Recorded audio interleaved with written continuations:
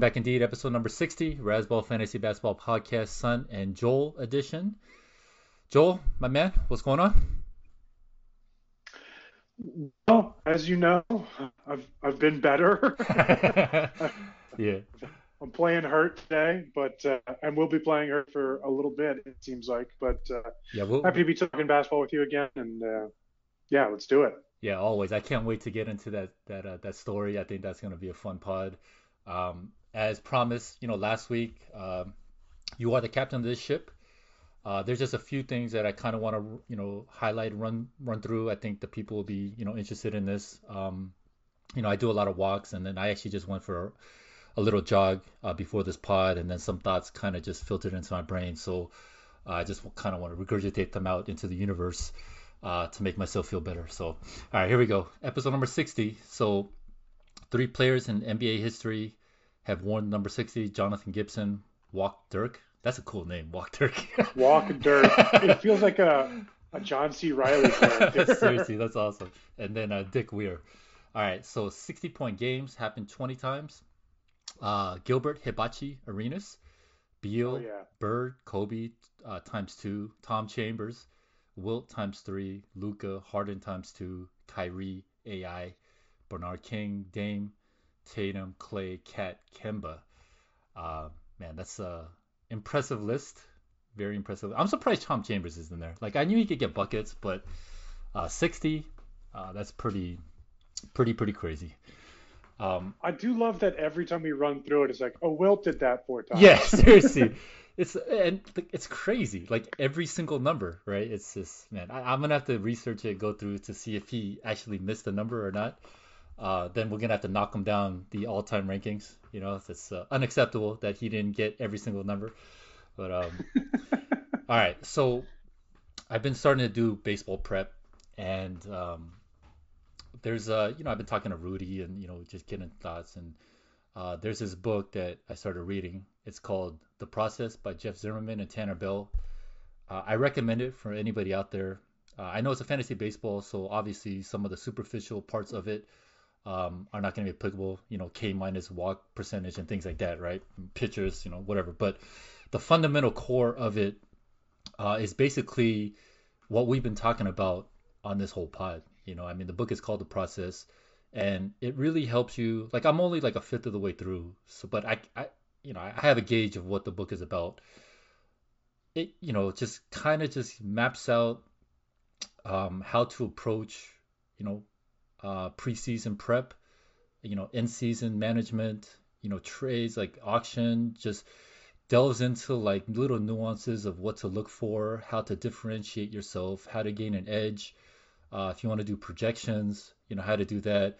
Uh, if you're trying to factor in players that have an injury history, say like Anthony Davis, um, how to factor in, because you're going to be able to get guys off the wire, right? So how to factor in and project the replacement player points. It tells you how to do that. Rudy kind of ran that, by me a year or so ago. But yeah, it makes sense. But just the strategic element of fantasy, it's all applicable. Like all the games are very similar. So, um, if you guys want to get back, I highly recommend the book. It's called The Process by Jeff Zimmerman, Tanner Bell. Go check it out. I've been doing some random reading, and I don't remember who to attribute this quote to, but basically it's compare yourself to your yesterday self, not to anybody else. And not only obviously that it's applicable to all things in life, but especially fantasy too. I'm thinking about it, because a lot of times like whether it's like someone you're competing against, or someone that's whatever, anybody in your league, or someone that you kind of put on a pedestal in the fantasy community, um, you know you don't know what they've been through. You don't know how much work they've gone through, right? You don't know the trials and tribulations, right? And you don't know their history. Everybody's on a different timeline. Everybody has different experiences, different, um, just everybody's different, right? So rather than focusing on other people, just focus on yourself.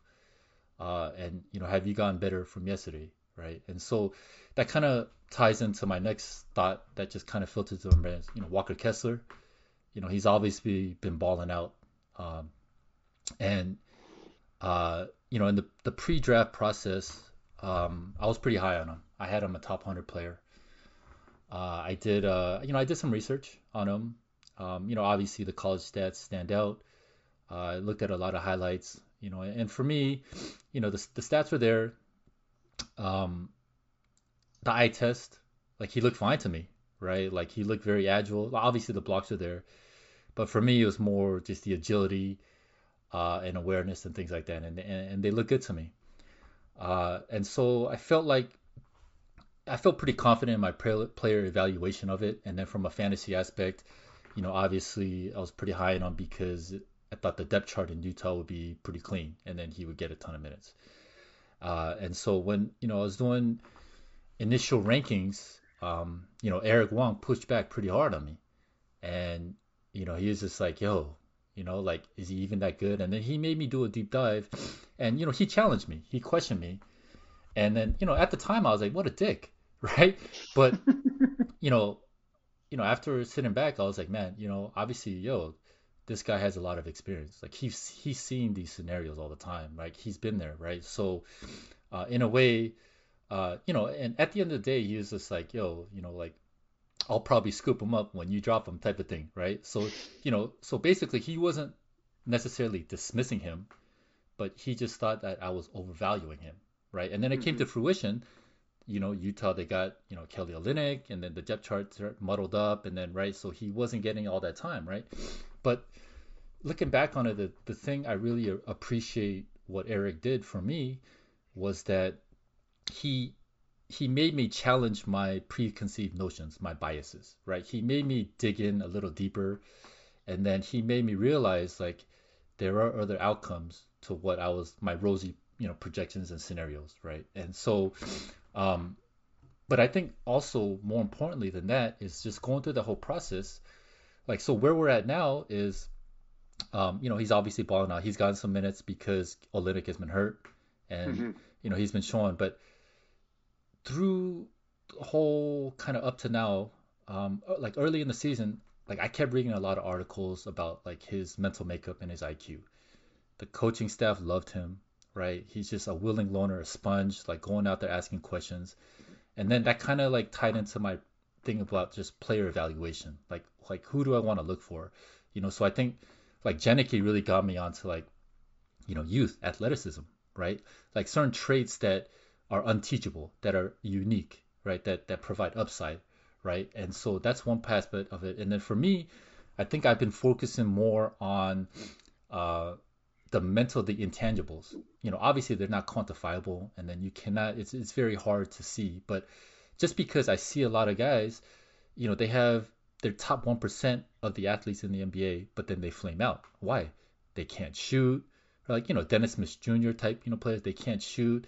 Their defensive IQs is not good. Their awareness is not good. So I've definitely been putting more of an emphasis on like that type of like if a player has the talent and they have the intangibles, just the IQ and the hunger, things like that. Like it's definitely become. Hello, did we get cut off there? All right, we're good now. No, you're good. All right, cool. So just the whole process of the whole Kessler experience was that, um, I think obviously, college production, athleticism, physical attributes, athleticism, mental makeup.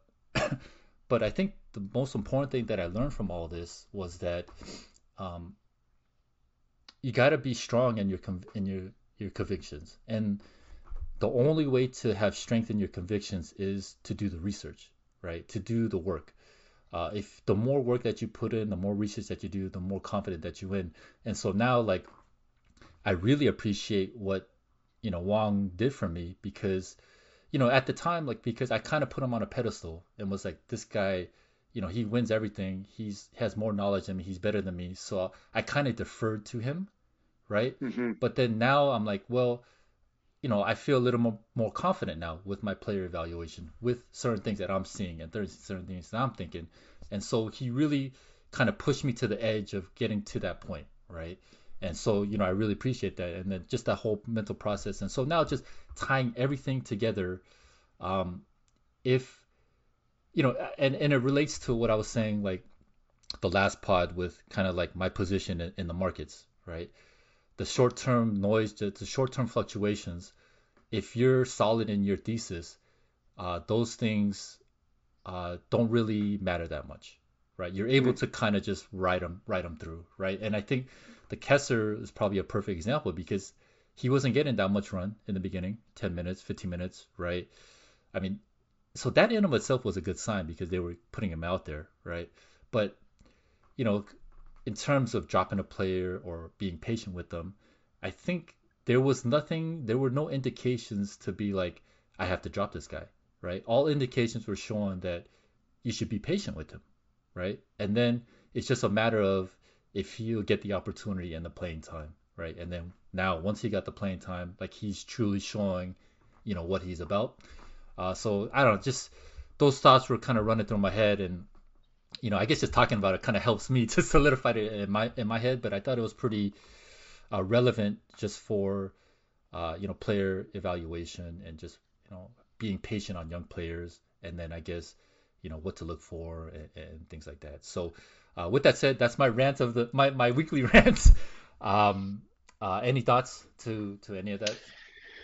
Well, I mean, what do you? So the deal with Kessler now. He's a top 20 player over the last week or so because of that Olynyk injury.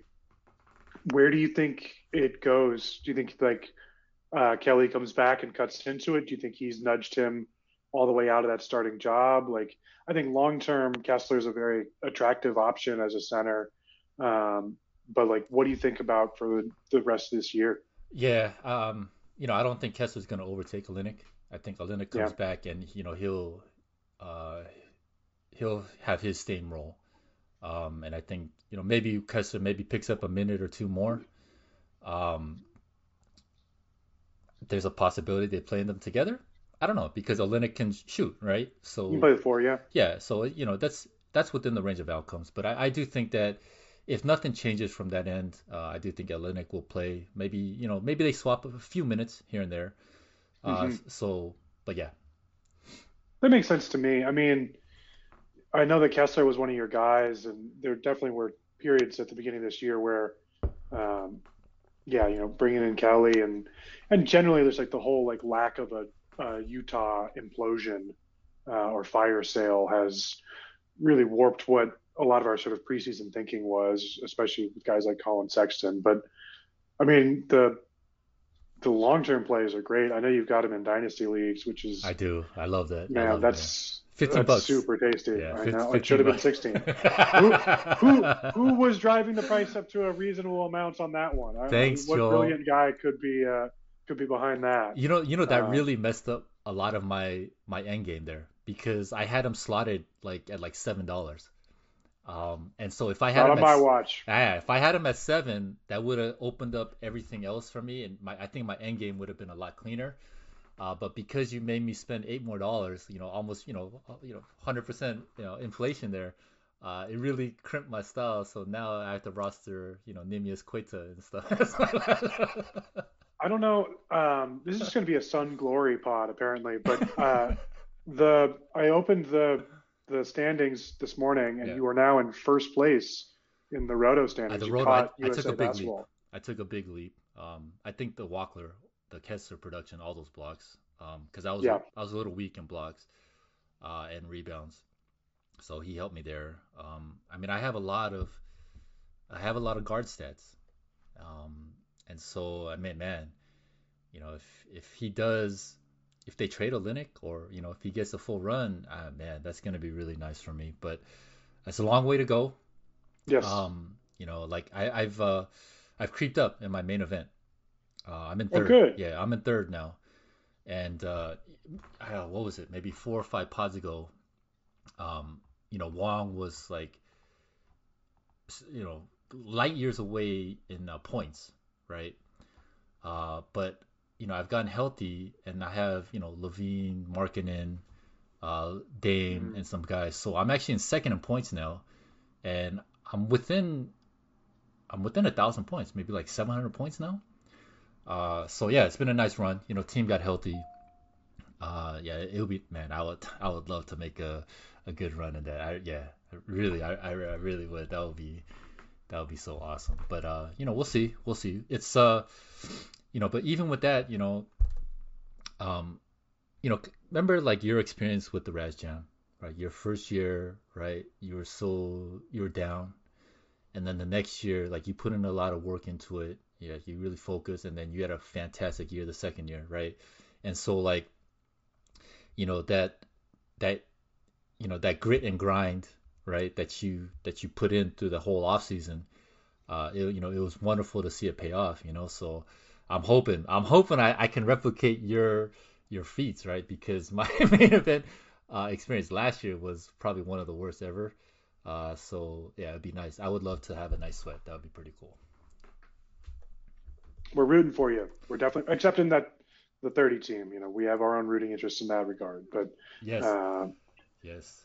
that's going to be just dogfight coming down the stretch. Now that a lot of like movements have been made, I feel like the top of that is really, really competitive. There's a I think lot of that good head to teams. head, Yeah, yeah, that head to head situation, it's going to be about games played and yeah, who's healthy, and it's going to be really, really tight. I think.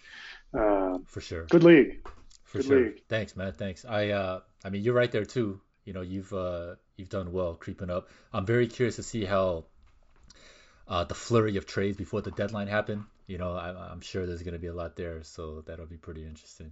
But all right, I yeah, don't know if there's going to be that much there, just because I feel like no, a lot of, I think a lot of things have already they've happened. I already feel done like right. we were early on it. Yeah, Someone rang the bell, um, a month early, and what we were talking about in the past, just like there's a finite pool of resources here, and so you were obliged to go get the whatever you needed or whatever you felt you needed while you could, because it wasn't going to be there for long. So yeah, yeah, for sure. One interesting thing that I've been noticing is because of the salary cap, man, it really throws a wrench into things. Because now most of the guys, that are willing to trade their guys, um, they don't want good players back, right? Because they want the salary for Wembanyama or the rookies. they can afford their Like, rookie. Yeah. yeah, so they want crappy players, but the problem is most of the players, right? That if you're able to trade a player away, you need to bring back salary back. But most of the players, right, are good players, so that's the conundrum, right? That's the conundrum. So I didn't really think about that going into the league, but now I'm seeing it, and it's like, okay, it makes sense, right? Like these guys, like I don't want good players. I just want to drop them and get the cap room. But then at the same time, to make the salaries match, right? That's the only way that can happen. So yeah, it's interesting. Yeah, I remember one of the people in that Slack chat was like, "Hey, can I trade this first round pick for nothing?" I was just like, he's realizing just like, well, you have to pay for it. Yeah, If you hold this draft pick, you have to come up with the dollars to yeah, do it, and like where those dollars come from is it's gonna be a problem for everyone else. I traded my first round pick yeah, intentionally so yeah. I could avoid that, but Same, same. uh, I'm the same. yeah, But just I love it actually. I love it because it forces decisions, right? And then there'll be some roster churn. So yeah, it's really interesting, man. I love it. it's gonna be. I'm fascinated because I think there's gonna be a second like so there's obviously going to be like a big free agency window when like all these initial contracts expire and people have to make decisions. I think it's going to be a second and maybe a third free agency window that happens before that, when people just like purge their rosters of like, In I have, anticipation. yeah, I've got Yeah. like, I have to clear like $9 worth of Right. Right. salary to sign this draft pick.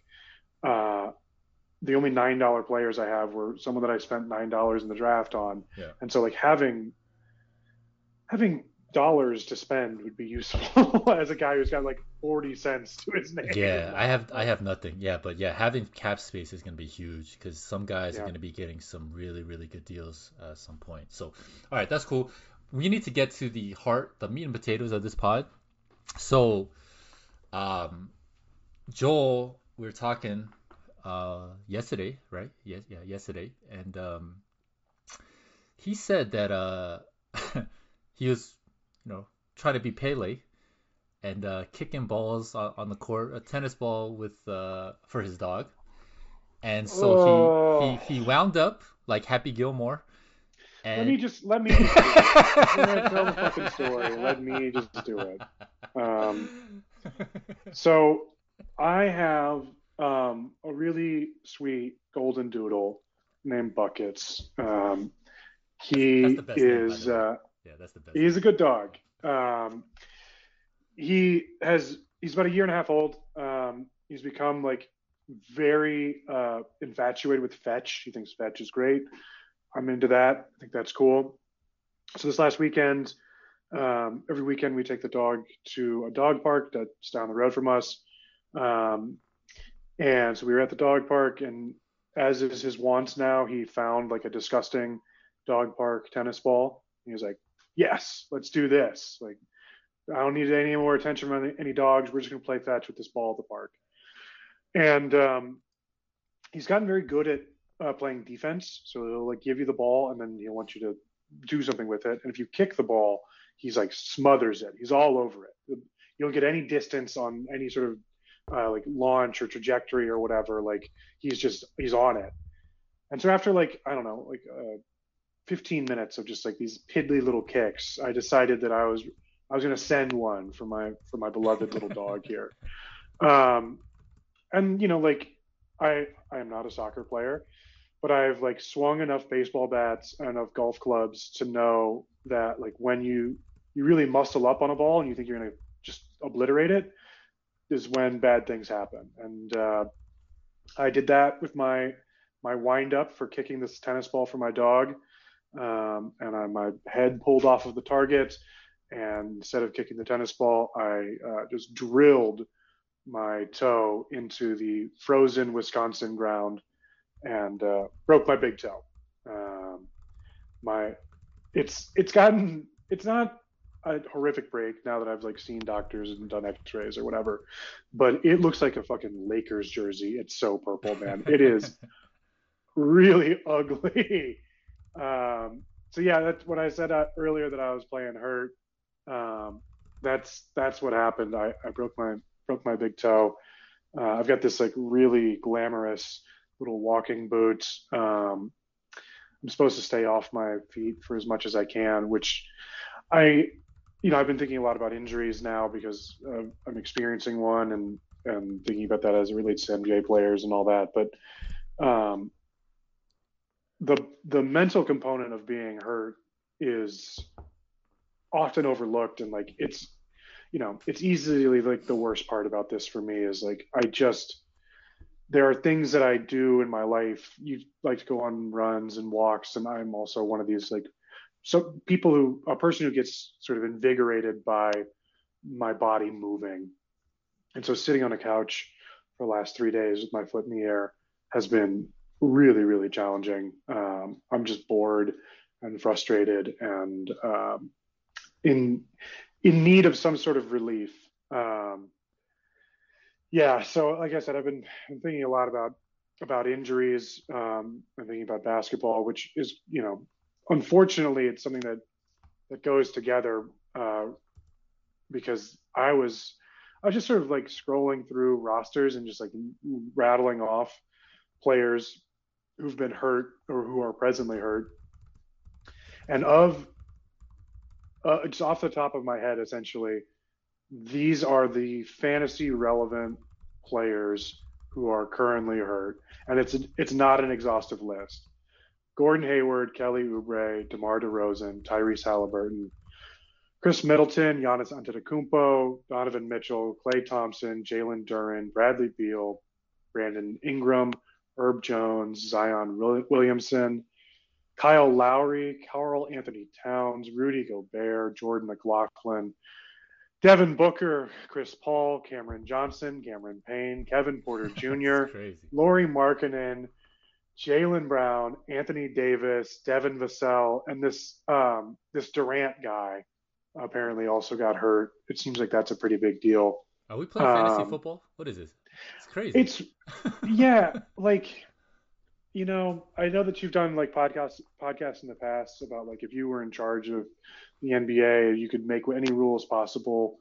What would you do? And like I've just like been fully like converted to there are too many NBA games. We have to play fewer of them because this is those are those are all top 150 players, and like that's just me just like scrolling through, like, oh, he's hurt and he's hurt and he's hurt, and like I'm sure there's more that I've missed. There's just the current structure of like how the NBA functions is untenable. Um, the it's a league that eats its young, you know. So what are you going to do to fix the NBA? What are we going to do about these injuries, Sam?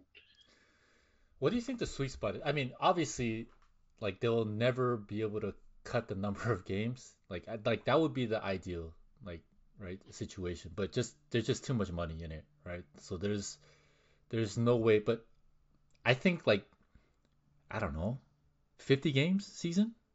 That Works might, for me. yeah, that might be the sweet spot. But since that's pretty unrealistic, because as the venerable Wu Tang Clan taught me, cash rules everything around me, cream. Um, so if it's gonna be 82 games, then um, probably gotta lengthen out the season. Just stretch everything out, right? Just so there's Yeah. more games in between. Um, I mean,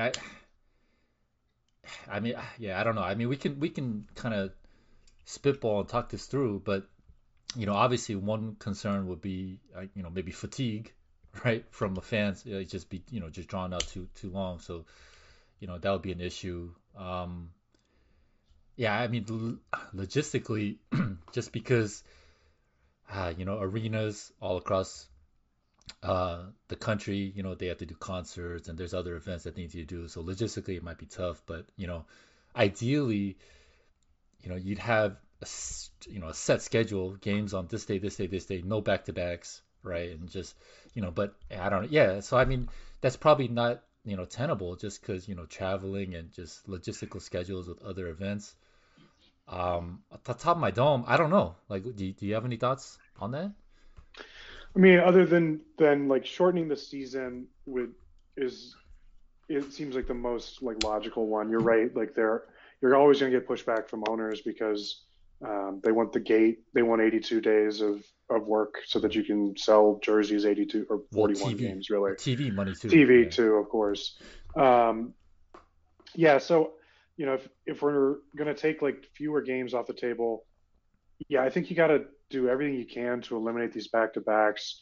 Um, we just like there's science about this now that just like tired bodies break more easily than rested ones, and so I think being more strategic and more forthcoming about scheduled rest days of um, you know you look at the schedule ahead of time and go like, all right, so you're on these 3 days, and then if you're the Pelicans, you're like, all right, so Brandon is going to sit the Monday game, Zion's on, and then on the Wednesday game, Zion's off, Brandon's in, and you just like you plan it out ahead of time to try to minimize the amount of wear and tear that's on these guys, because what you see is just like it's a meat grinder. Just like if you have to play 75 games a year, you're really putting yourself at risk for getting hurt.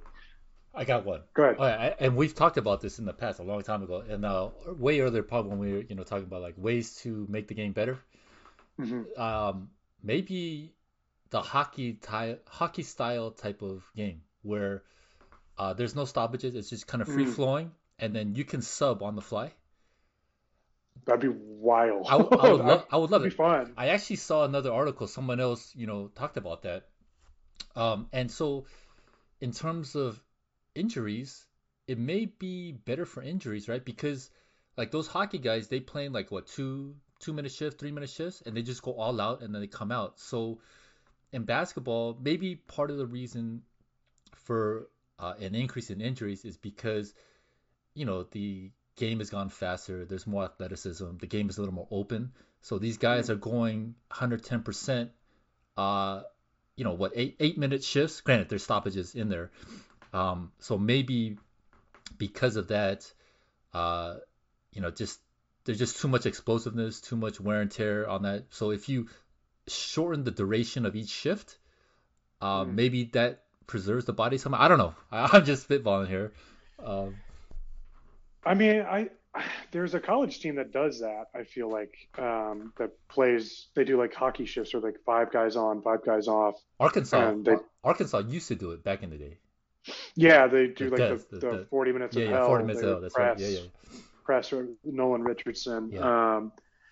Yeah, I mean, I think that's the other element too is just like um, coaches are sort of put in a tough spot of like, you've got someone like Anthony Davis or Kawhi Leonard or Paul George, these guys that like, have these minutes that once you get past a certain point, like they're really likely to injure themselves. And so, I think I saw Ty Lue doing this earlier this year with Kawhi, where it was a close game. He played like the normal 12 minutes or whatever in the first half, and then he just like didn't play for most of the second half Mm. because he was trying to deploy these like, all right, I've got 7 more minutes of Kawhi. I need to have him be maximally impactful. We'll do it from this time to this time. And that game, if I recall correctly, went into overtime, and like they just didn't have him. Right. It was like a pitch limit in like youth baseball. Just like you can only throw the ball 75 times. Once you hit that number, it's firm. You have to be out. So like, when do you use your aces? Like, do you do it the beginning of games, the end of games, that kind of stuff? Dude, how crazy. Imagine if they put that in, like the strategic element of each game, like it adds It'd be that crazy element. wild. I kind of love it. I mean, I think this like it puts coaches in a really hard spot Yeah. too, because like they're paid to win games, and like you see it with like guys like Nick Nurse all the time. Just like, I've got my circle of trust. These are the players that I rely on, and like my goal is to win games. My career is based on my ability to get these wins. I'm not gonna I'm not gonna reach further down my bench to throw Chris Boucher in here, because if I don't win this game, I'm going to lose my job. So you're going to have to change the incentive structure a little bit, which is why I think like scheduling rest, or like having like a little bit more uh, transparency on like when things are going to happen, as far as you tonight you're not going to work, Kev. Like, sorry. Um, and you'd have to be able to get out in front of it as a team to announce ahead of time, like, you're you're the Nets traveling um, to Salt Lake City. You've got all these Durant fans in Utah that want to come out and see him. You got to let these people know ahead of time before they Mm, buy tickets that, like, right, right, you explicitly wanted to see Kevin Durant. Kevin Durant isn't working tonight. right. Um, Maybe it's like the injury report, right? You have to, yeah, mhm. Well, and yeah. like the injury report is just it's so mangled. You hear Josh It's Lloyd the worst. bitch about it all the time, about like, um, Gordon Hayward's been like probable or Yeah, like doubtful, doubtful. and just Yeah, like, yeah. this guy's had like a ripped hamstring. Like, he's not going to play. What are we doing? Um, the other thing that I hope gets implemented is we just have to get smarter about how we use G League rosters. I feel like for the most part, um, it's like a developmental league, and there are some teams that have been able to utilize it well. I think about like the Warriors and what they've done about pulling up Ty Jerome and Lamb and these other guys, that have been able to come in and step in and make an impact, keep the team afloat with injuries. But there are other teams that just like it doesn't really seem to be a factor for them. It's not a place where they're cultivating stuff. And so if you had greater like connection from like, this is what the big club runs, these are our sets, these are things that we want you to do, and you were coaching, you had like sort of coaching synchronization of like, we want all of our point guards to do these kinds of things, we want all of Right. our centers to do these kinds of things. And so when you get an injury, it could be more like baseball, just like, all right, well, we're gonna pull up a shortstop because he's been playing shortstop the right way the entire time, Right. at AAA. But yeah, it just doesn't feel like you have this like second team, that you could use to help ease the load on some of these guys. But again, it would require you to be a little bit more strategic about how you deploy them, and it's not just like a place for placeholder guys. Yeah, no, that's a good point. Um, I think developmentally NBA has gotten better, but yeah, there's a long way to go. Uh, in terms of that, I, that's probably one of the edges that differentiates some of the better teams from the others. Like probably Memphis sticks out to me. I think they're really Mm. good developmentally. Like they yeah, they envision certain guys in roles, and also they're very analytically driven. But they kind of foresee, yeah, like we want to have this player in a particular role, so let's have him go down there and work on those skills and whatnot, and then we can try to maybe plug and play him. Um, there was one thing that I was gonna say when you were talking, it kind of struck me. Um, yeah, I don't know. I forgot it when it comes back to me. I'll let you know. But um, yeah, man. I mean, NBA's it's such a good game. But yeah, there's definitely things that can be improved. Oh, so yeah, this is what I was thinking. So NFL, they have all like the next gen data. The guys wear the stuff, and like Hmm. they're able to track everything. Heart rate, whatever, blood pressure, just Yeah. and like if they run 50 yards at x amount of speed, how does it affect the body, and what's the and then it calculates the probability of injury, what kind of injury. I don't know, maybe NBA can do that too, right? Because then they can see. I'm sure some of the data may lean towards this type of injury happens more frequently when certain thresholds are met, or whatever. And then that may be able to kind of manage or mitigate. Oh, Razjam, sure, I love it. I love it. I really wish we could have gotten in color. I think the color like would have been awesome, but silver and black, so silver and black ain't bad. Um, but yeah, I do think that, because I mean, man, NBA, like they've really over the years, uh, they've improved the game on many many levels. Not just from visually TV, but analytically, and digitally, and marketing wise. So it wouldn't surprise me if they get to that point too. Um, what's really cool is when I was reading the I think Isaac Okoro article a few months ago, and I think a lot of teams have it. I forgot the exact the company name, but anyways, now a lot of these teams, the practice facility, they have like this huge screen, and that shows when a player shoots, it shows like the spin rotation of the shot, the Mm. velocity and the arc and the angle and the percentage, and it's all like there, kind of like a video game.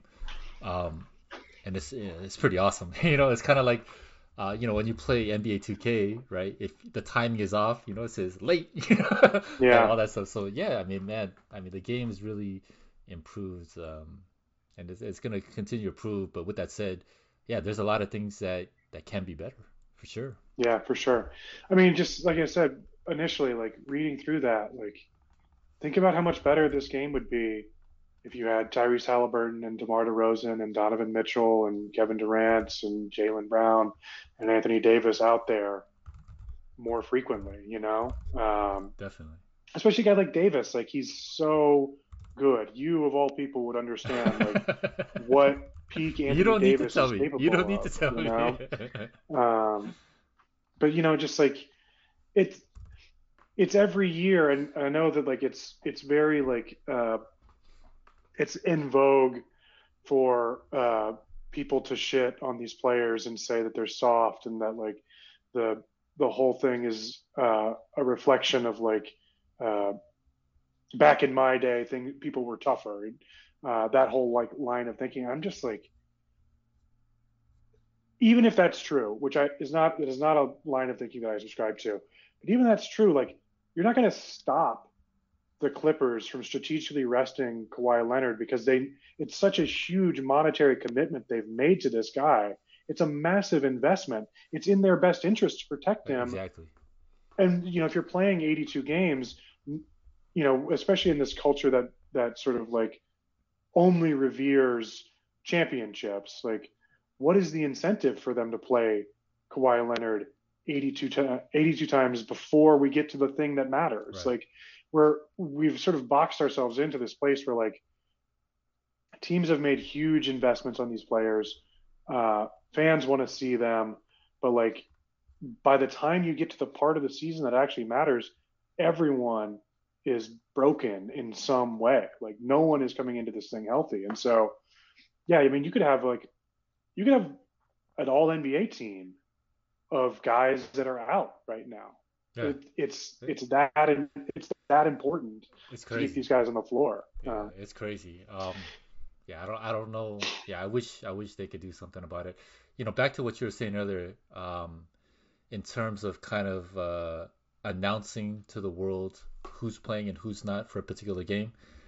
I see a lot of troubles with that, right? Because, Lakers are coming, LeBron's out, ticket sales, right? Like who's going to that Yeah. game, right? So that's one thing that yeah, I think that like why they would never do that, because it just depresses the value too much, I think. Um, but I would love it. I mean, there's money, man. It all comes down to money, you It's know? the reason why it's the root of all evil, Yeah, man. it all comes down to cash. Um, Yeah, it's frustrating. I really I feel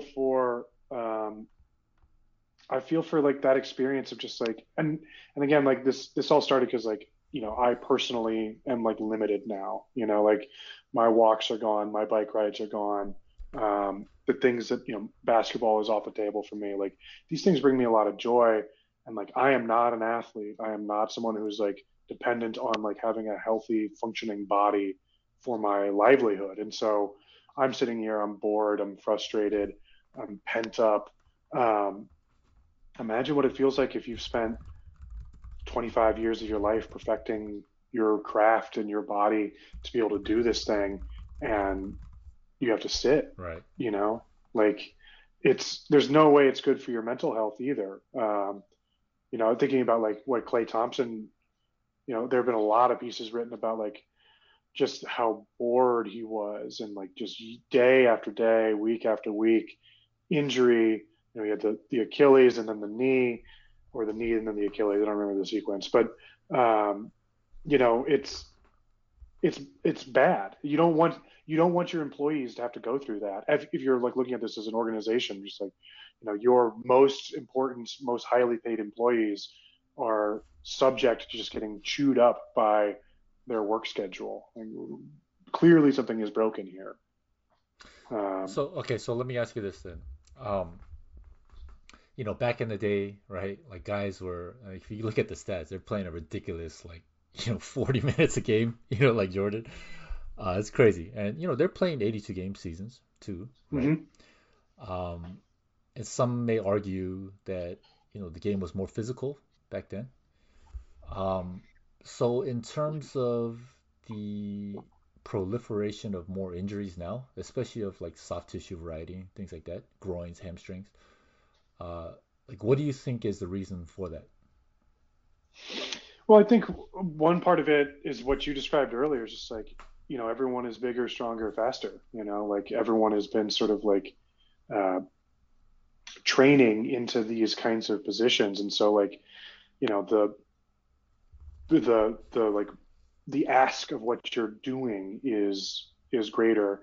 I also think like the fact that like if you're playing basketball now versus playing basketball 30 years ago, like your defensive work starts pretty much when you've crossed half court. If you're, it's not just like against Steph and Dame now. Like everyone has been weaponized, and so Right. you're what you have to do on defense is you've got to guard the rim and you've got to guard the 3 point line at the same time, and so you're asking more people to just sort of be in motion and placing greater strain on people.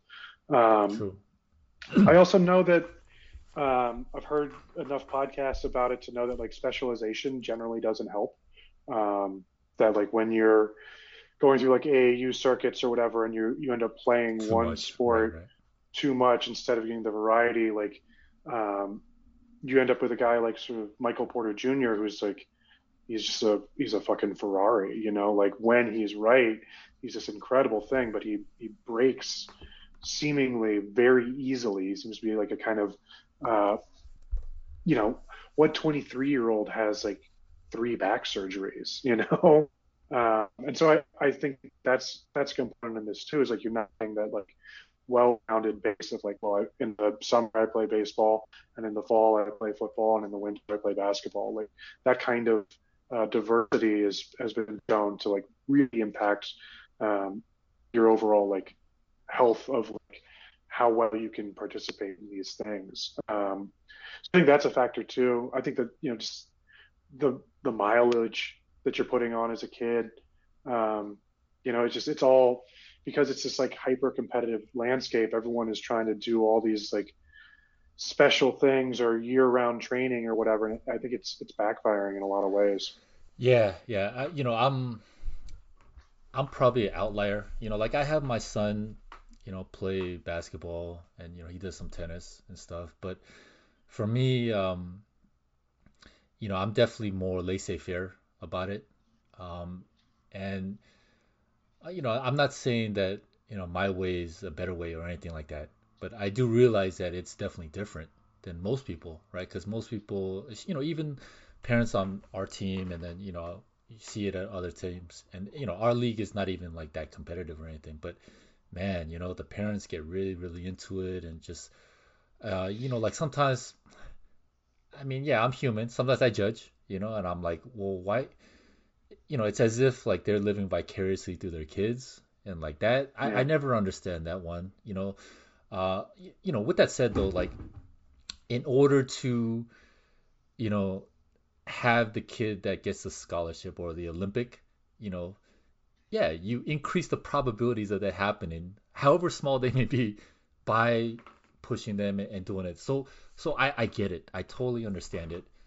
Me personally, I'm on the completely opposite side. I'm like, I'm sure maybe other parents get, annoyed at me, right? Because I'm just like, hey, I just want my kid to, Game. yeah, I just want my kid to have fun, learn the fundamentals, learn the game the right way, and just play, and um, and just expose him to as much stuff as he can, and then if he does gravitate towards one, or if he, starts to show a passion for something, then okay, then we can get a little bit more serious, but yeah, like to me, like it's crazy, like what he's fifth grade, like even from when they were like third or fourth grade, some parents like going crazy over the score, and just like I'm like, what? What? Like Yeah. yeah, Officiating. Oh I'm my like God. you're crazy. Like they're fourth graders, just let them play, but like I said, I do get it, and obviously those kids where the parents like really really push them and make it like a sole focus, like yeah, they're balling. I mean, some of these kids are like amazing. It's just blows my mind, right? So I get it. But then, with that said, like I often think about that too. I'm like, is that really a good thing though? Is it healthy, Yeah. right? And alluding to what you're saying, not just the physical aspect of it too, but kind of the mental part of it too, right? Because you know they, I don't know, they're always like the big man, right? And then they get so used to like that type of treatment, and then when they get older, right, and then there's certain values and certain core fundamentals that they didn't learn or appreciate when they're younger, so then it makes it much more difficult for them later. I don't know. It's just that's just one perspective of it. So I don't, like I at the end of the day, I definitely, I think I'm with you. I agree with you in that, specialization probably isn't the most optimal thing. Although, like I said, like I do realize that sometimes it does foster like the greatness. It does. So, I'm Hmm. not saying like it shouldn't be done, but yeah, like I'm probably with you. I lean more towards the kind of just more laissez-faire attitude, and then just kind of have the kids work through it and grow. But uh, I'm curious, like, say like LeBron's kid, right? Super. I mean, it's probably super specialized, hyper focused, right? They probably have a lot of stuff outside of school where he's got his friends coaching or just teaching him and stuff. Yeah. You would imagine if Y- anyone would have like exclusive Yeah, access to like the things that will make you a good basketball yeah, player, for it's sure, Bronny James. definitely, and he's balling, right? And he's on that sort of level. So let's kind of like, yeah, let's talk about that. Like, do you think that it's been detrimental for him? some way or no? What do you think? I have no idea. Yeah, I mean, I think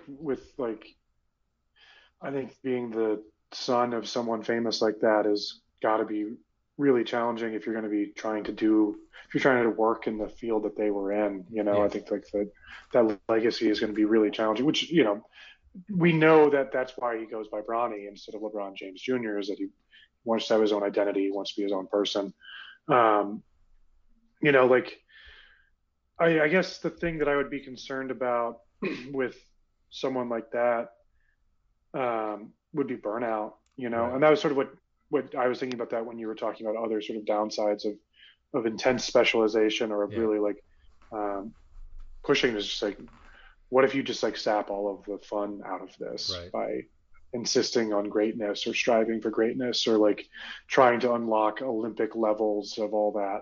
Like it's hard because you look at guys like, well, you look at anyone who's an elite athlete, your Williams sisters, uh, Kobe Bryant, like they have this like unbelievable focus and drive, and it's part of how they got to be where they are for sure. Um, but there are other components that go into being able to be at that level. But one of the things that can be adopted and like prescribed to children by parents who want them to achieve this level is that like maniacal work level. And so, because that's something that you can control, that's something that like you can apply as opposed to just like gifts, like the other things about Kobe Bryant that allowed him to be Kobe Bryant, other than the fact that he was just an insane worker, like that can't be drilled into you. But like I can control the how hard we're gonna drill you kinds of deals. So here's a question for you on that tip, and this is one I often think about a lot. It's so like work ethic. I agree with you. It is controllable, but I think there's certain differentiations. Like that Kobe level, is that nature or nurture? Like I often think about that because you would think that you can control your mind and do it, but does everybody have that capacity? I don't know. Yeah, I don't know.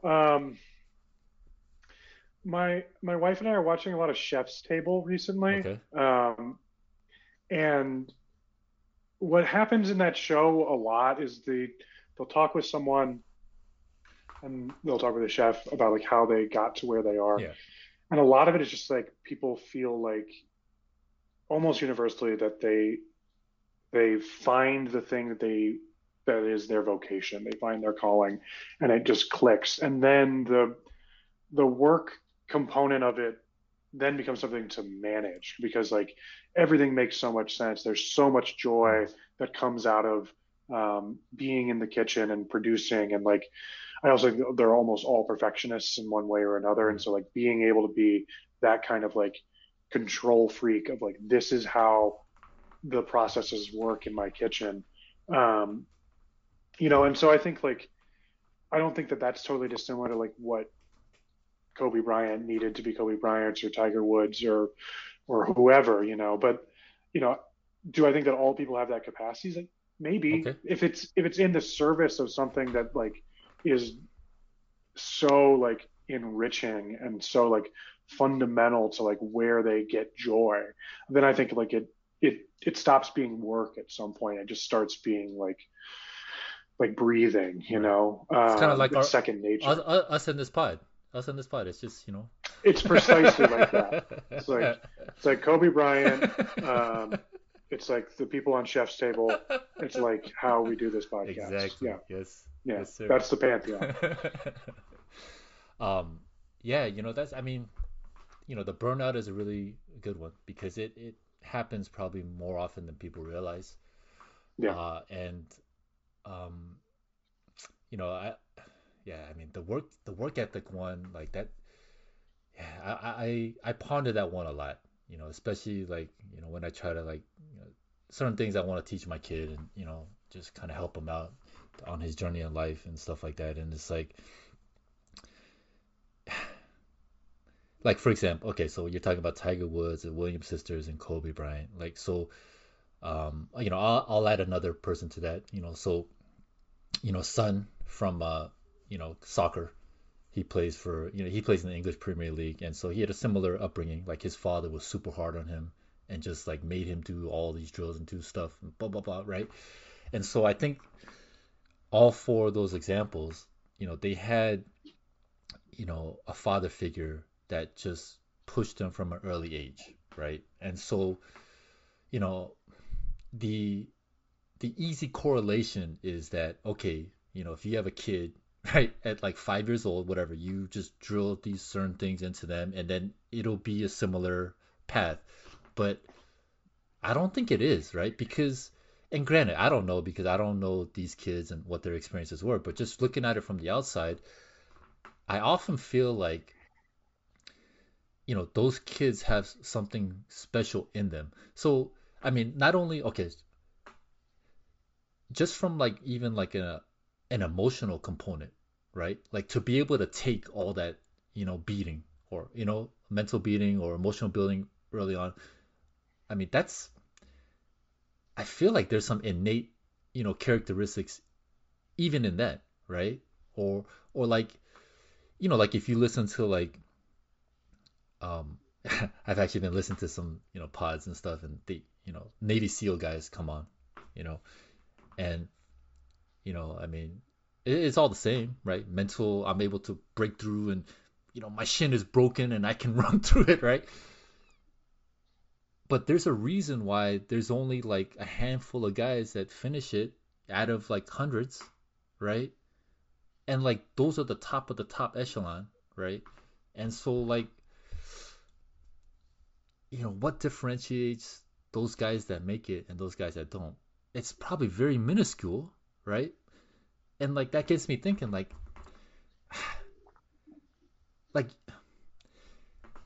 if these guys, they're motivational speakers and stuff like that, and they always say like you can do it, you can do it. And I think everyone can get to a certain level, right? But I don't know if everyone can get to that level. You know what I'm saying? Yeah. So yeah, I often ponder that, um, because like like it is amazing, like the Williams sisters and all of them, Tiger Woods' son, like they didn't burn out, right? And why is that? Is it because they found success and confidence in it, or is it because they found passion in the game, or is it Hmm. because emotionally and mentally, they're kind of wired a little differently? I don't know. Maybe it's a combination of all. Um, but yeah, and I don't know. It always fascinates me. It's just like, um, yeah, I mean, good I don't know. fortune is a big part of it. Yeah, That was when my wife and I were talking about Chef's Table. I was just like, it's so funny that they do this, and there's like, you know, 7 seasons of just like starring this person who had this journey and ended up getting to like express themselves in a way, um, on the plate or in whatever it is that they're doing, that it's really like it's part and parcel. It is like I'm saying something about me or my family or where I come from, and it's represented here on this plate. And it's an amazing thing when that happens. But like, we know how many restaurants fail all the yeah, yeah, time. It's sort of like the unspoken thing of that is like we're gonna keep. It's gonna be like just hit after hit after hit after hit. And so, yeah, you're talking about like Tiger Woods, Williams sisters, Bryant, Federer, all these like huge, great, accomplished people. Um, but like there's a lot of people that were probably just as driven yeah, who were not fortunate in whatever, be it like they didn't get the right training, right. they got injured, they uh, were not supported in the ways that these other people were supported, and so they couldn't do it. They weren't as gifted. Like there's also like something to be said about like just like natural ability with some of these Yeah, things. Like some people it's just innate. that's what I'm saying. But Yeah, yeah, yeah. We obviously we see the 1 out of 10 million, 100 million outcome, but we rarely see the other 999 million, right? Is you know, Hmm. I guess it's kind of like uh like police brutality, right? It's It's a lot like that. no, sorry, in the sense of, like there's more awareness of it now, right? And so, Yeah, some people could say that, oh, it happens more now, but no, it's always happened. It's just now that yeah, the people can record it, and you know, hundreds of years ago, yeah, police were beating the shit out of people right?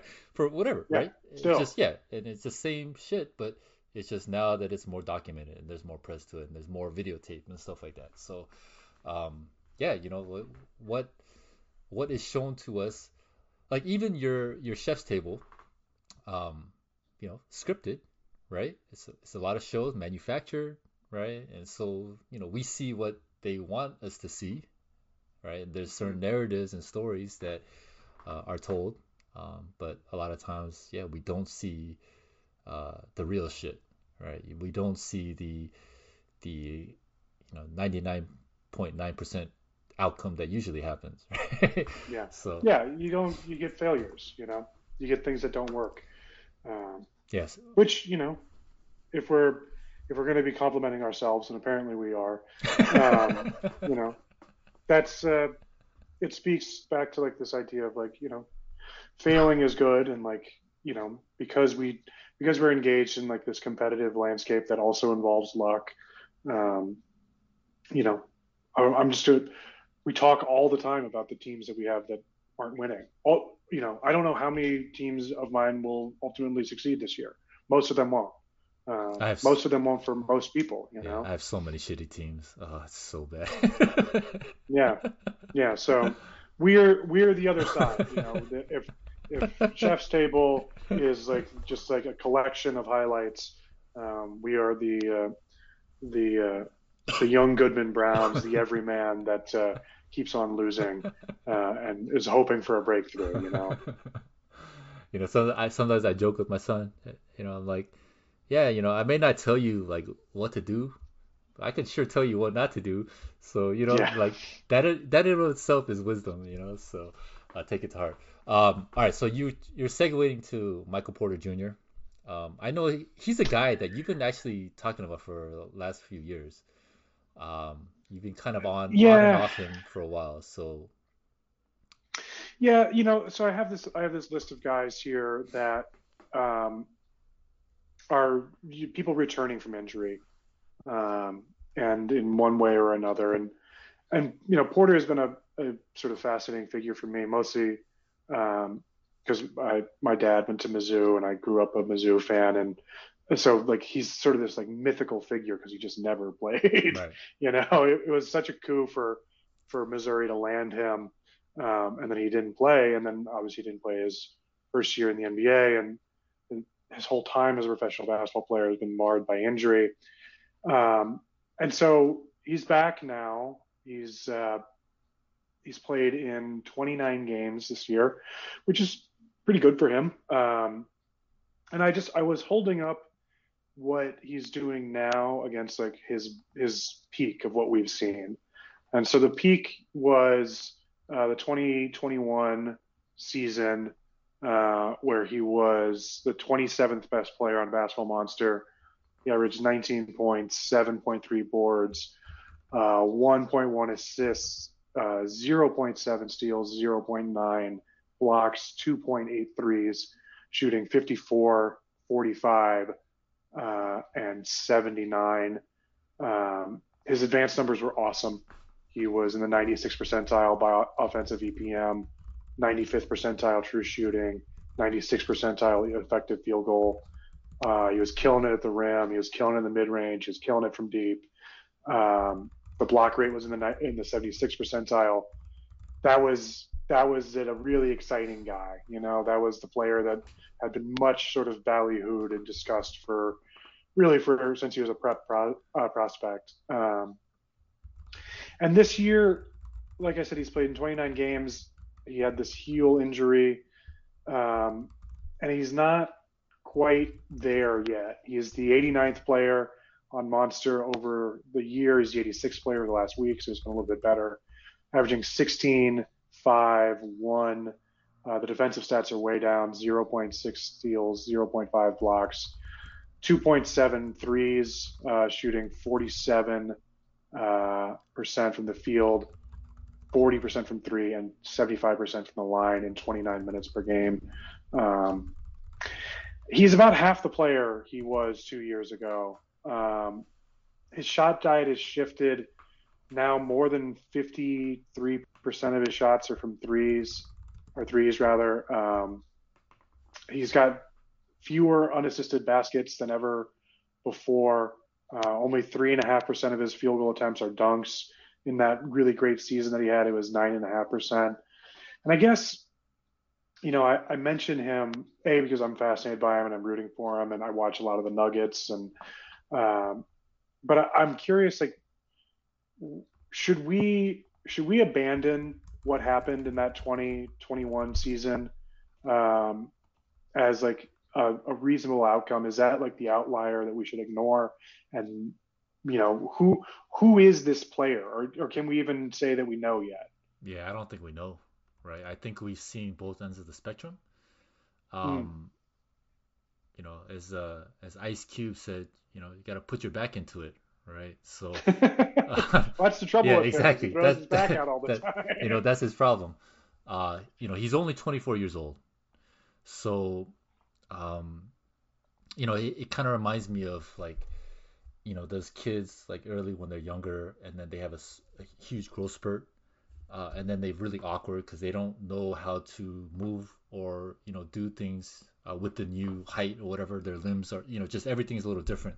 So I'm sure that with his back injuries, surgery, rehab, all that stuff, I mean, even to this day, he's probably still figuring out like his body, I think, to some degree. So I think that's part of it. And like I said, he's still young, right? He's still a young Yeah. player, right? And he's only, and this it kind of ties into our Aaron Gordon conversation. It was it last week or 2 weeks ago, right? I mean, it took Gordon many, many years, right, in a different situation, and even when he got to Denver, it took him a full year to figure out his role in the offense, right? So, um, for Porter, he just hasn't been in the league that long. He's still, I think, still kind of adjusting to what his body is about, and his role on this team. I think he's still figuring out that too, right? Because all through his life, he's been the alpha, right? The ball comes to him, he shoots, right? He's getting buckets, right? But I mean, you're playing next to Jokic, right? So the ball is starting with Jokic, and you're gonna have to work off Jokic, right? And so I think like Aaron Gordon has figured out how to do that, whether it be him or the coaching staff. But they figured out how to put him in the Yeah. best position, and then he's figured out how to work with him. Little nuances, how to screen, roll, Hmm. where is he gonna be, right? So they figured that out. I think MPJ is still figuring it out too, and especially Jamal Murray's been out, so they're reintegrating him too. Um, so yeah, I don't think we can dismiss it, at least not now. I just think the sample it's too early to dismiss it. You go in maybe 3, 4 years or whatever. When the sample size gets bigger, then we can maybe look back and be like, wow, that 2021 season was wow, whoa, it's crazy. But with that said, the fact that he was able to do it, and that means it's in the range of outcomes, right? So that may be his ceiling. It may not even be his ceiling. There may be another level. Hmm. We just don't know yet. So yeah, I don't think we know. I do think that we have kind of seen the floor and or a lower outcome, and we've seen a higher outcome and what kind of it looks like. Now it's a matter of, does he settle in the middle, or does he revert, or does he take a step? Hmm. I kind of lean towards him, uh, you know, towards the positive side, just because, and obviously a lot depends on health, but gets healthy, gets comfortable with his body, figures out exactly what he can do, and then when he gets more experience in the NBA game, learning the nuances, the speed, playing next to Jokic, all that stuff, all that experience, I think will be beneficial for him. And I mean, it's kind of scary, right? Because I mean, he is a professional getter of buckets. Like we know, Oh, the jump shot is it's so so pretty. silky, right? It's so silky, and I mean, man, I mean, there's even right now, I can envision him just doing like Clay Thompson type stuff, right? Scoring like 30 points and like whatever 10 minutes, So like I can see it, I can envision it. So whether it happens or not, or remains to be seen. But I do think it's within the range of outcomes. Yeah. What about you? Are Yeah. you more positive or negative on it? I'm obviously very worried about the injury Yeah, history. that's huge. That's Um, huge. and sort of the inverse of what you're saying about Walker Kessler. Uh-huh. I watch Porter on the floor, and he just looks lost a His lot. intangibles. Okay. Like especially defensively, which has been a thing that's been a part of his reputation for as long as like his the aesthetically pleasing shot that he has That's been. true. Like he just doesn't seem like he gets Right. hits. Which he's in good company in Denver. Like that's a whole team that doesn't really defend very well. Um, and so, I don't know. I think that what you were saying about like we've sort of found a middle ground here. I feel like this season is kind of like, uh, you know, uh, neither optimal nor suboptimal. It's somewhere in between. And so what happens next is really going to largely be shaped by like, can he stay on the floor and like what, we talk about Kobe Bryant and the drive. Like, does he want to do that? Like, does he want to dedicate his life to perfecting his craft? Because if he does, um, man, that jump shot is a hell of a place to start from. Plus the size, like, and like we've seen the block rate, we've seen the defensive rebounding in the past be something that he could really excel at. But there's also like if he doesn't want that, if he's not a lunatic about getting the very most out of himself, I don't begrudge him that because like Yeah. I'm not judging Yeah. other Yeah. Yeah. people about the way they live. I hope they don't do the same for me. Um, but I really I just don't know. I don't know enough about him to know if that's in his build. Like the Nuggets clearly thought there's some of that in there because they gave him a huge pile of money, and some of that there are circumstances that go into that too about being able to attract and retain talent in Denver. But I'm rooting for him, obviously. Like I don't have him on many teams because I've just been burned before, and because like I'm also a believer that you can't have your cake and eat it too. Like the great Michael Porter Jr. seasons will happen on someone else's roster, of course. Um, but yeah, you're right. I mean, he's so young. He's so young, and like he didn't have a college career. He was at Mizzou for a year. He played like 3 games. He didn't have a rookie season. So not only is he young just as time as a person on Earth. He's also pretty young as far as just like games played at a high level. So I hope so. I don't know if I'm quite as optimistic as you are, or maybe I am, but I can't be as vocal about it because I'm afraid that if I say that I'll jinx it for him. Well, And he doesn't need any other help to be jinxed. well, I mean, you've kind of swayed me the other way, actually. And you make a good point, right? Is the defensive aspect of it. I do remember reading a lot of articles over the off season and even early into the season where Malone was like, and he was limiting his minutes for a little bit because he's like, hey, I'll be straight up, defense. You need to play defense. And so they've been Yeah. harboring, and it's been an issue. So yeah, so that brings my optimism down as well. And then yeah, the intangibles, like you said, like there's been no indication one way or the other whether you know he quote unquote wants it or does not want it. But I guess the fact that Hmm. you know like the fact that there hasn't been any articles being like the team is raving about him or the players raving about him. The Yeah, grind.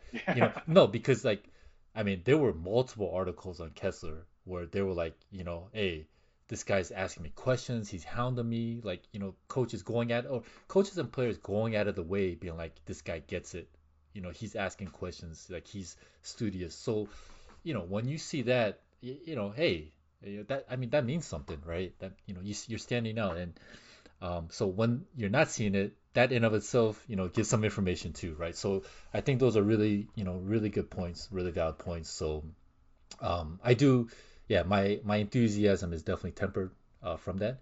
Um, yeah, so yeah, you know, I wanted to mention this earlier, but then we kept getting sidetracked and stuff like that. But I think um, a lot of this pod was about injury and stuff like that, and risk, right? And um, man, like this is a Rocco pod, man. It's like They all are. they they all are. Yeah, true, they all are. But um, like minutes truly are gold, man. Like you can't produce fantasy goodies if you're not going to be on the court, And I think more and more each day, um, I'm beginning to. I mean, I've always understood it, but it's really becoming a deeper, more deeply embedded into my psyche. Um, like I just did like updated rankings, and rest of season rankings, and like I had Tatum number two, and big reason is obviously I mean he's stuff in the stat sheet, blah blah blah. Like he's middle first round player anyways, but he's two now because Yeah. I mean the injury risk is so small, right? It's obviously it's always going to be there, right? But he's one of the safer guys, and to me now it's like, hey, so I was going through some of the top teams in NFBC, and like I mean you look at all the guys that are drafted, yeah, most of them. I've seen a lot of DeAndre Hunter on a lot of teams, right? Ooh, And he's gross for fantasy, right? But when he plays, right? He plays, let's play. right? And like Let's that's play. huge. The Royce O'Neal. I've seen a lot of Royce O'Neals, a lot of Tatum, right? Obviously, I've seen some Durant and things like that. But I mean, up and down these rosters, it's just dudes that are playing. Bruce Browns of the world, right? And Yeah. it's like, um, and I mean, obviously, I learned the huge lesson last year. Paul George, Anthony Davis, like, don't be a fucking hero. There's no need to be. You don't need. There's other players that maybe they won't give you the exact amount of stats, and you'll fall behind a little bit, but dude, they're pretty damn close. And then the fact, when you don't have to worry about injury. And I remember Rocco always said all summer, right? He's been saying, I don't want to have to deal with Anthony Davis. What is he gonna play? Is he not? Right? I put him in the fucking lineup and he plays one game, and then I take him out and he plays right.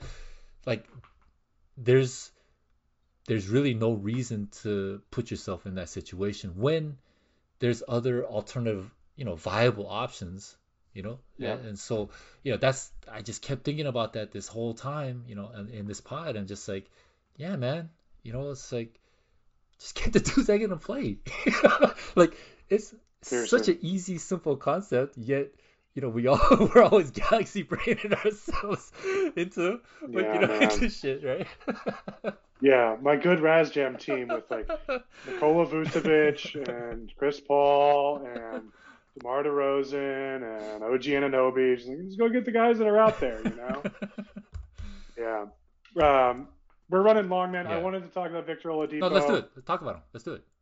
um, because he's the other side of Michael Porter Jr. Okay. Like he's an older player.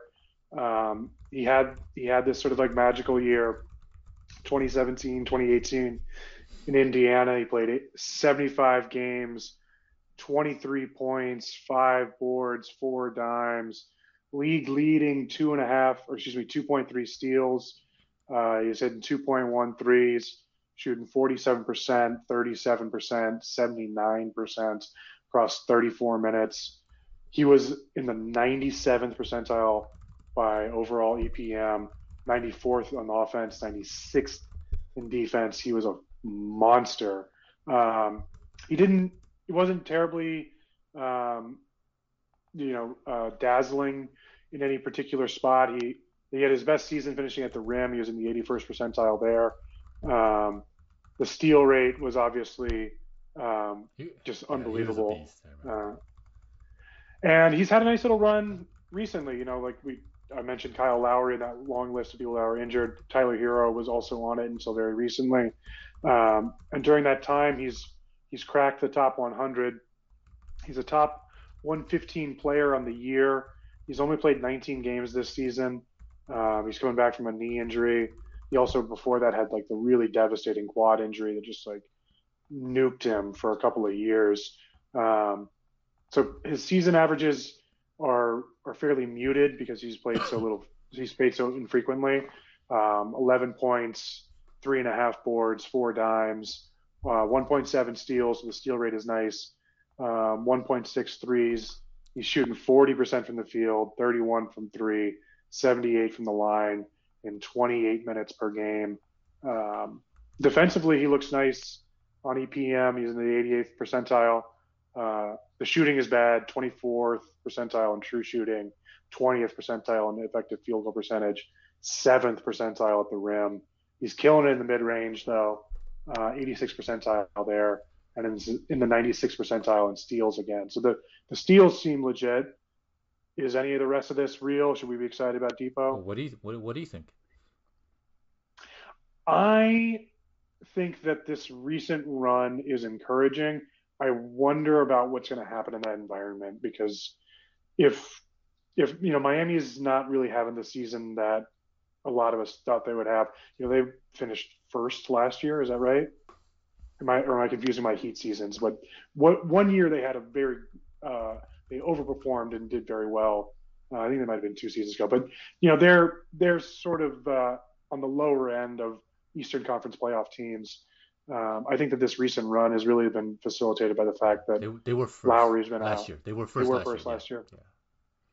yeah. Um, I'm inclined to to I have him on some rosters. I will be honest, and I'm gonna sort of ride it out and see what happens. What happened when Lowry comes back? But if the Heat decide to move in a different direction, which seems possible considering the overall age of that group, um, can Victor Oladipo come in and play 30 minutes a game? Maybe. And if he does, then the steal rate alone will make him valuable enough to be on fantasy rosters, I believe. Um, it'll be a fit thing because I don't think he's going to be a very efficient player. And the fact that a lot of his scoring is coming in the mid range is kind of worrisome. You'd like to have, a higher floor either from the free throw line or from three. I think he's fringy. That's where I'd put him. Okay. Um, so last year, I was I was very interested watching him. They brought him along slowly at the end, but they did try to incorporate in him. They wanted to kind of see where he was at, and you could see he didn't have like the same explosiveness as before, which is understandable, right, coming from the injury. Mm-hmm. But I mean, they were throwing him out there, right, and they wanted to give him responsibilities. They wanted to see, uh, at the end he played 25 and took some time off, and then 28 minutes, and then 36 minutes in the final he started. And he dropped 40 points, right? So that was kind of like you could see like spurts of his old self, and you alluded to all the numbers, right? And we know what his ceiling is. So you could see some stuff last year, and then you could kind of see the team was very interested in him, right? They brought him in for a reason. So coming into this year, um, let me see who he started. Yeah, so they brought him along slowly again, right? So he missed how many games was that? Maybe like close to 20 game. Yeah, 24 games, right? So they brought him in slowly, 18, 20, 20 minutes, and then you know, I mean, he's been playing, over 30 minutes because of Lowry, right? But I Right. mean, he's been, pretty. I mean, he's been their sixth guy. He's been their sixth man, right? Kind of like their microwave, and they need that, right? Especially because he has some ability to break down defenses, whereas other Mm-hmm. guys, like Max Strus and players like that, they're more kind of like spot up shooters, dribble handoff action. Whereas Depot, you give him the ball, he can break down a defense, right? I think he had 12 dimes last night. Let me see. 12, 10. Close. 10. But yeah, he's been good. 10, 5, 8, 4, 6. Yeah, so he has that ability, break down defenses and dish it to, and they have a plethora of shooters on that team, right? So, he definitely, I don't know, personally, I think he looks more explosive than last year. And, another year from that injury, and, granted, he dealt with some stuff early this year, but I think the more he gets comfortable, I think there's some reality here, right? I mean, he's been playing a ton of minutes, right? 30, Yeah. 35, 36, 34, 34 in the last four games, right? So I don't know if they're necessarily concerned, or they must feel have some level of confidence in where he's at physically. And then, Miami, I mean, they're really known for their conditioning program and stuff like that. So I think, you got to factor that in too. So he's probably at a level physically where they're like, all right, we feel comfortable. So then I guess it comes down to role. I kind of think he solidified his role, and there's upside to more, right? So, I mean, I think he's the sixth man. He's the guy off the bench. If Lowry gets traded or whatever, if certain pieces are moved, I mean, it's within the range of outcomes that he enters the lineup, right? Right. I mean, it could be. Yeah. It could be. I don't know. I mean, his role may be best off the six, as a six man. That might be better to kind of just parcel out everything because then you have Hero and Butler and Bam, and then Depot can run the second unit or whatever. I mean, I think there's ways. I don't know if it's necessarily they need Depot in the lineup. I could see it, but regardless, I think he's going to have a significant role. Um, 28 minutes maybe I would say because he can probably back up both guard spots, right? If they Hmm. go small, maybe he plays more, but I don't know. I mean, that's pretty good, pretty good to me. Well, that's what he's averaging Yeah, right now. He's averaging yeah, 28 minutes for the season now. So, yeah, I mean that is the encouraging thing. Obviously you always worry about injury, coming back up for him because of the road that he's been yeah. walking. But yeah, I mean, obviously the steals will play. The assists are great.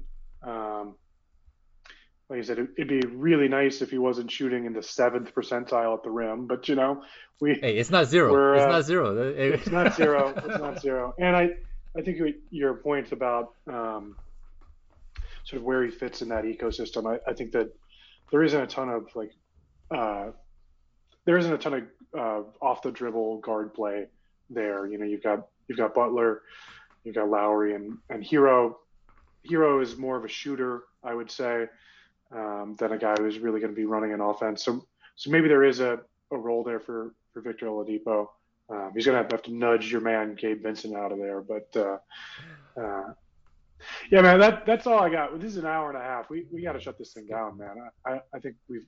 I still at one point I do want to talk about Paolo Banchero's free throws. It's not for today Okay, though. we'll do it next week. Joel, thank you again. It's always a pleasure. I mean, look, time flies when we're having fun, man. Well, we could probably We are we having could fun. probably go another hour. Uh, hope your toe gets better. You need to stop dunking, and stop trying to be like Pele, and you'll be all good. Tell that to the dog, man. He's the real problem here. Buckets, If he wasn't so cute nah. and so Hey, enthusiastic, then we wouldn't be playing with him. that's why I respect you because you have love for the buckets. So I do. cool. I Take do. it easy. All right, Take it man. easy, Joel. We'll see you All right, next man. week. Later. Take care.